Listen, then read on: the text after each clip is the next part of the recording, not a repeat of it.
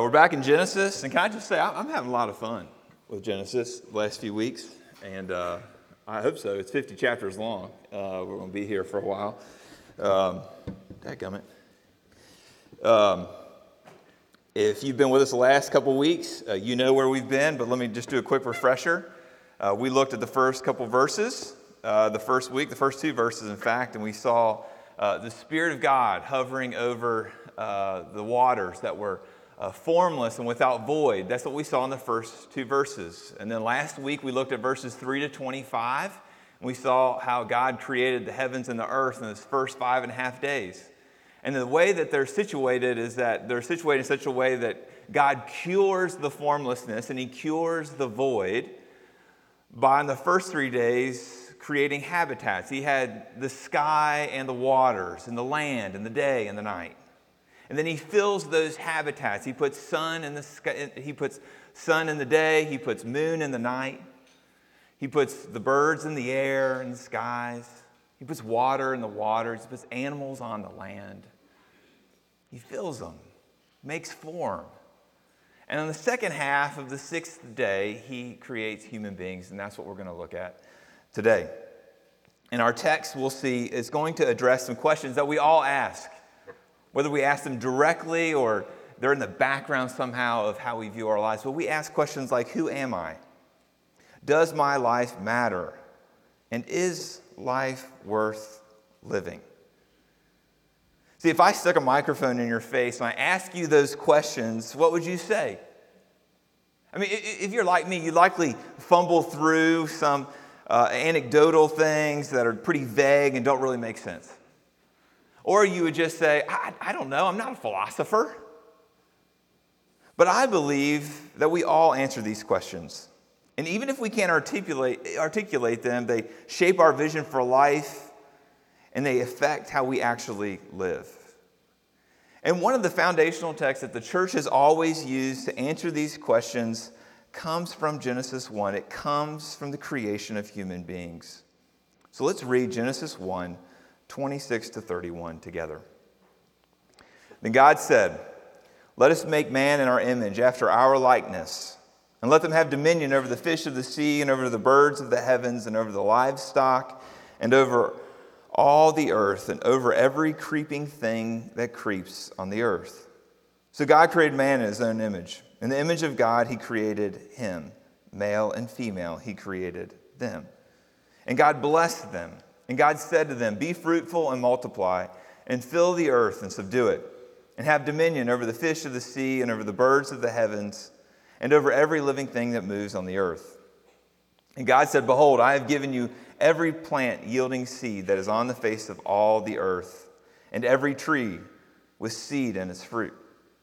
You shall have them for food.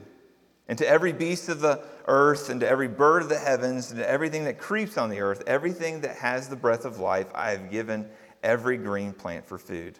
And it was so. And God saw everything that He had made, and behold, it was very good. And there was evening, and there was morning on the sixth day. The word of the Lord. See, our text here, these 6 verses give us all kinds of clues that the creation of human beings is the pinnacle, the apex of the creation week. And here are just a few clues. I've got 4. There may be more, but I've got 4 of why human beings are the pinnacle of creation week. The first is a verbal clue. See, man and woman are said to have been made in God's image, after His likeness.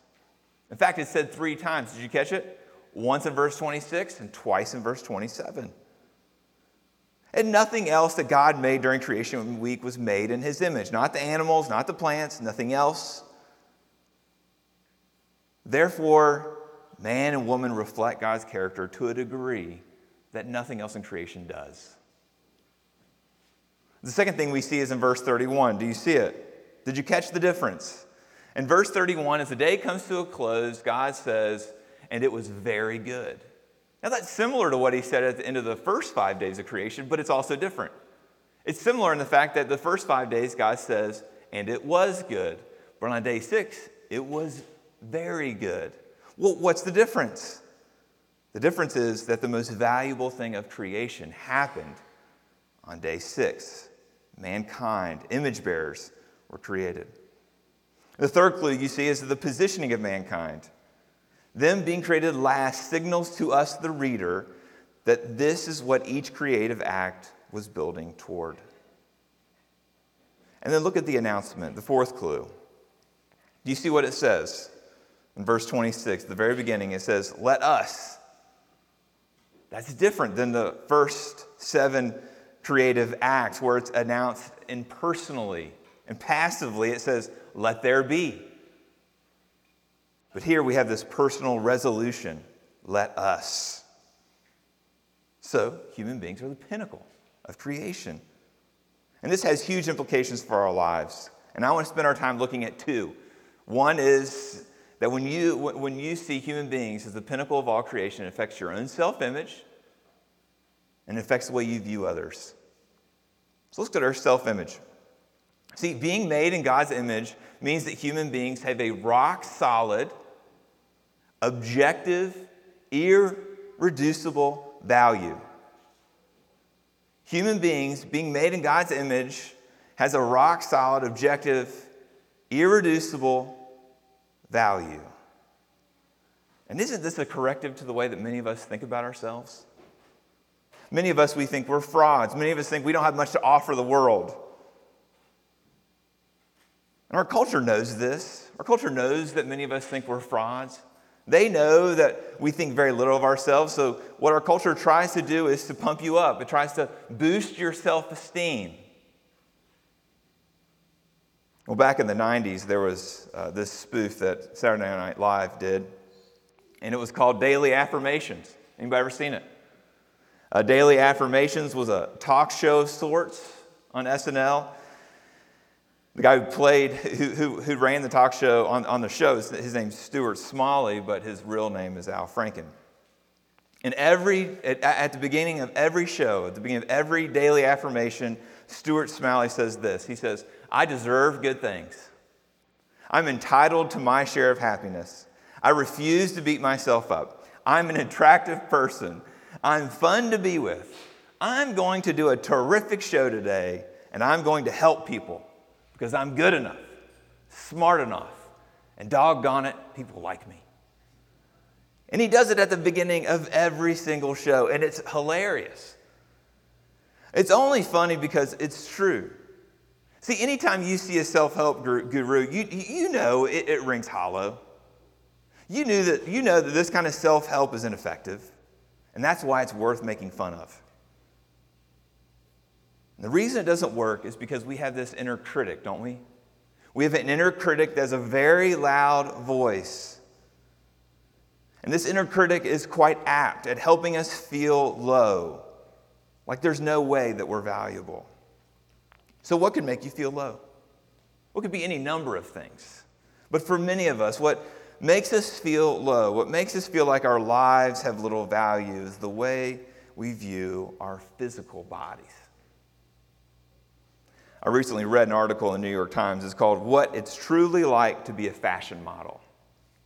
And in the article, a journalist interviewed several models about what it was like to be in the fashion industry. It's an enlightening article. It's about 5 years old, but it's also really, really sad. And here's what one woman said about being a model. She said, "All of high school, being a model was all I could think about. I started modeling locally in Nashville as soon as I was done with high school. I started modeling professionally in New York when I was 21. The girls at castings that were getting selected were all very, very skinny. And so I put a lot of pressure on myself to be that girl because I wanted to succeed. And over time, I developed anorexia and bulimia. That lasted 5 or 6 years, and it wasn't until a couple years ago that I realized I had a problem.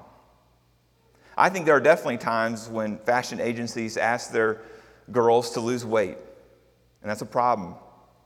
But I think a lot of it is just inherent to the industry because sample sizes are so small, and because the thinner you are, the more celebrated you are.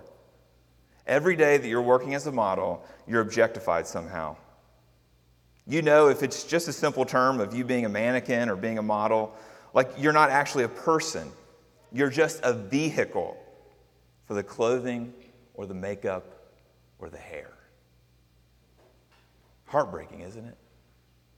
And you don't have to struggle with your body image to struggle with your self-image. So this model, her perceived value was in direct proportion to how she felt about her body. What is your value in direct proportion to? What does it take for you to believe that your life is valuable?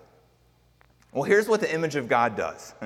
The image of God, being the apex of all creation, comes in and assigns life, a value to your life regardless of how you feel about it. See, if you're waiting for a voice to come from the inside to tell you that you're good enough, there's a good chance it's never going to come. If you're waiting for a voice to come from the outside, and sometimes it does come from the outside to tell you that you're good enough, what happens when that voice changes his mind or her mind about you? Then what?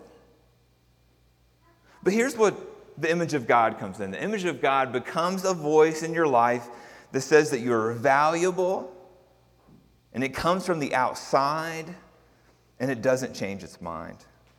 God has come in and said that you are more valuable than the lilies of the field, you're more valuable than the birds of the air, and that you don't have the right to devalue yourself because He says that you're made in His image. So when you believe that your life lacks value, you're believing a lie from the pit of hell. So you see how the image of God affects the way you view yourself, but it also affects the way you view others. The Bible picks up on this in a couple different places. One is in Genesis 9:6, just a few chapters after what we read this morning. And Genesis 9:6 says this: "Whoever sheds the blood of a man," meaning murder, "by man shall his blood be shed. For God made man in His own image."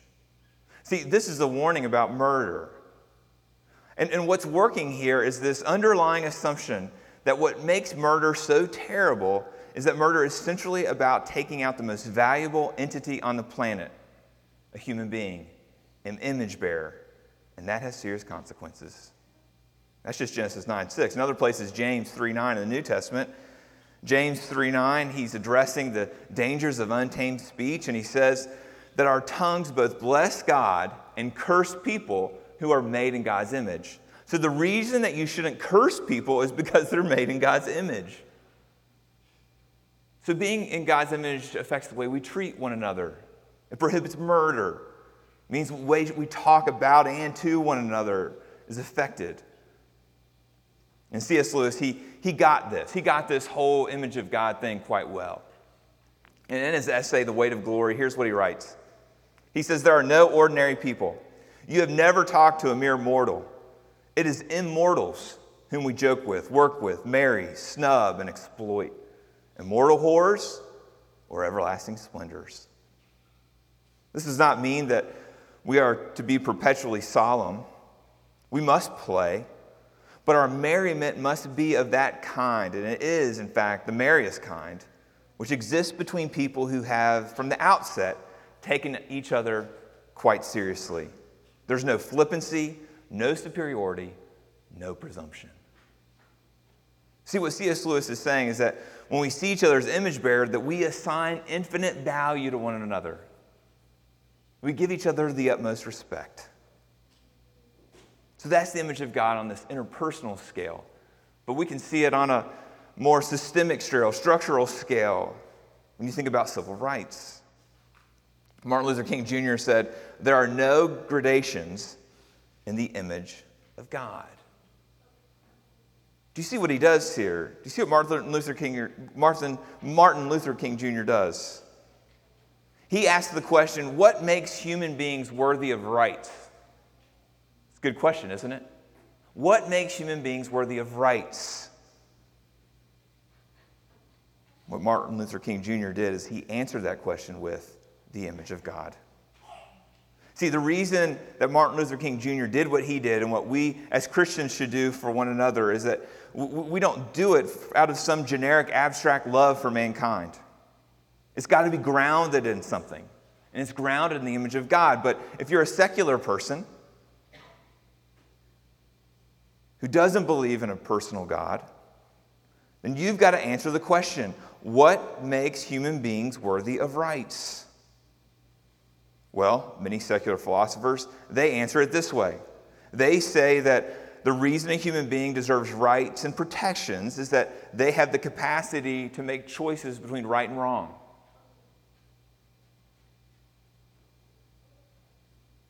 That they, as human beings, should be given rights and protections because they have the ability to reason. But I would ask the question, what happens when human beings don't have the capacity to choose right and wrong? What happens when human beings don't have the ability to reason? What do you do with those people? You know who those people are. They're the unborn. They're infants. There's old people whose minds have begun to go awry.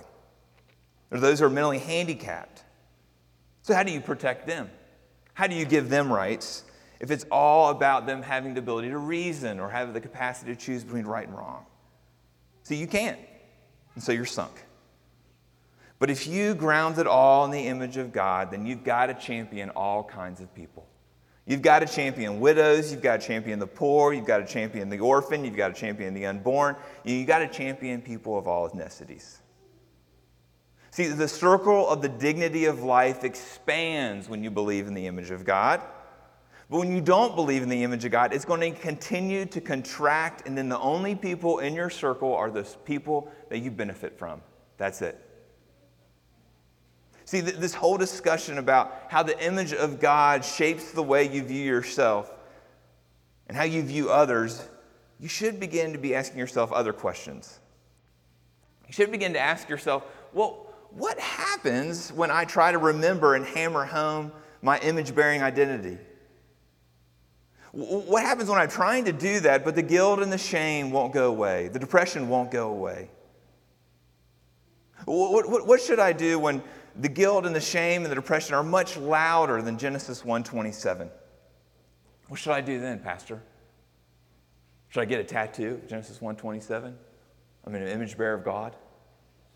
Should you get a t-shirt, Genesis 1:27?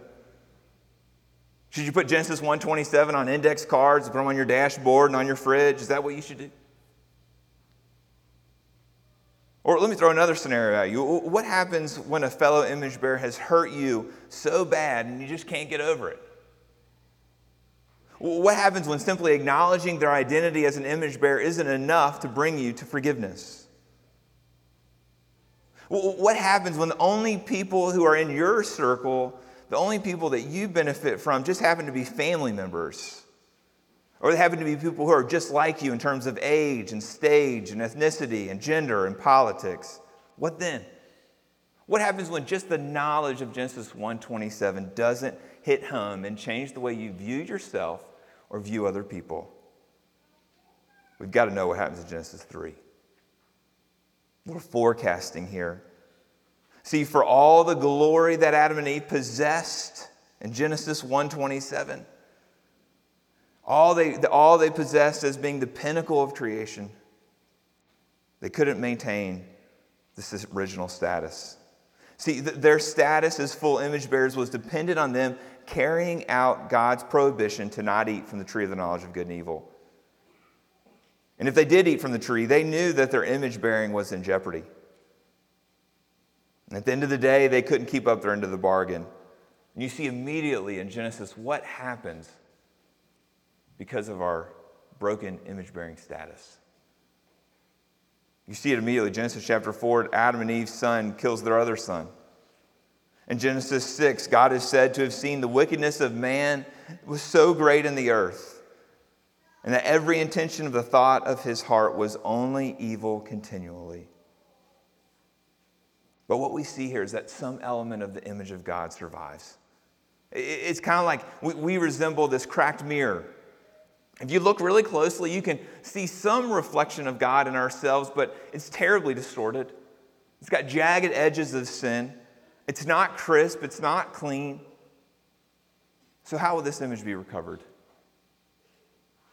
Well, 2 Corinthians 4:4 and then Colossians 1:15, what we read earlier, they refer to Jesus as the image of God. We see in Romans that Jesus is called the second Adam. See, Jesus did what Adam couldn't. Jesus obeyed the Father at every turn. He was able to maintain his royal status throughout his entire life. And where Adam failed as an image bearer, Jesus succeeded.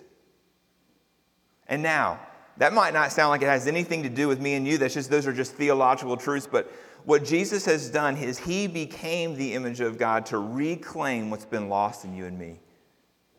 He comes to you through his Spirit. He's come to empower you to do what you could never do on your own. No matter how much energy you exert to silence your inner critic, no matter how hard you try to drum up love for your enemies and you can't, Jesus comes to you. He comes to you in all your frailty. He comes to you in all your rebellion, and he wants to rescue you. He sees you in that pit, and he's going to get down into the pit and pull you out. He came really far. He left his heavenly throne, where he enjoyed nothing but honor.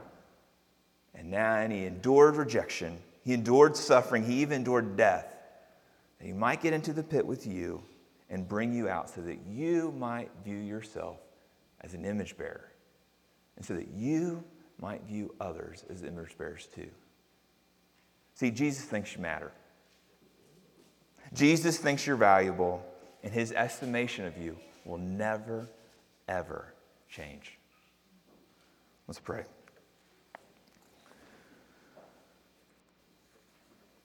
Father, we need your help. Lord, these are things that are hard to believe about ourselves. Lord, it's hard to live in such a way that we view all as image bearers. Lord, I pray you would help us. Help us see what you mean here. Give us new eyes to see people as we live our lives. Lord, that there aren't people, there aren't different gradations. Help us. In Jesus' name.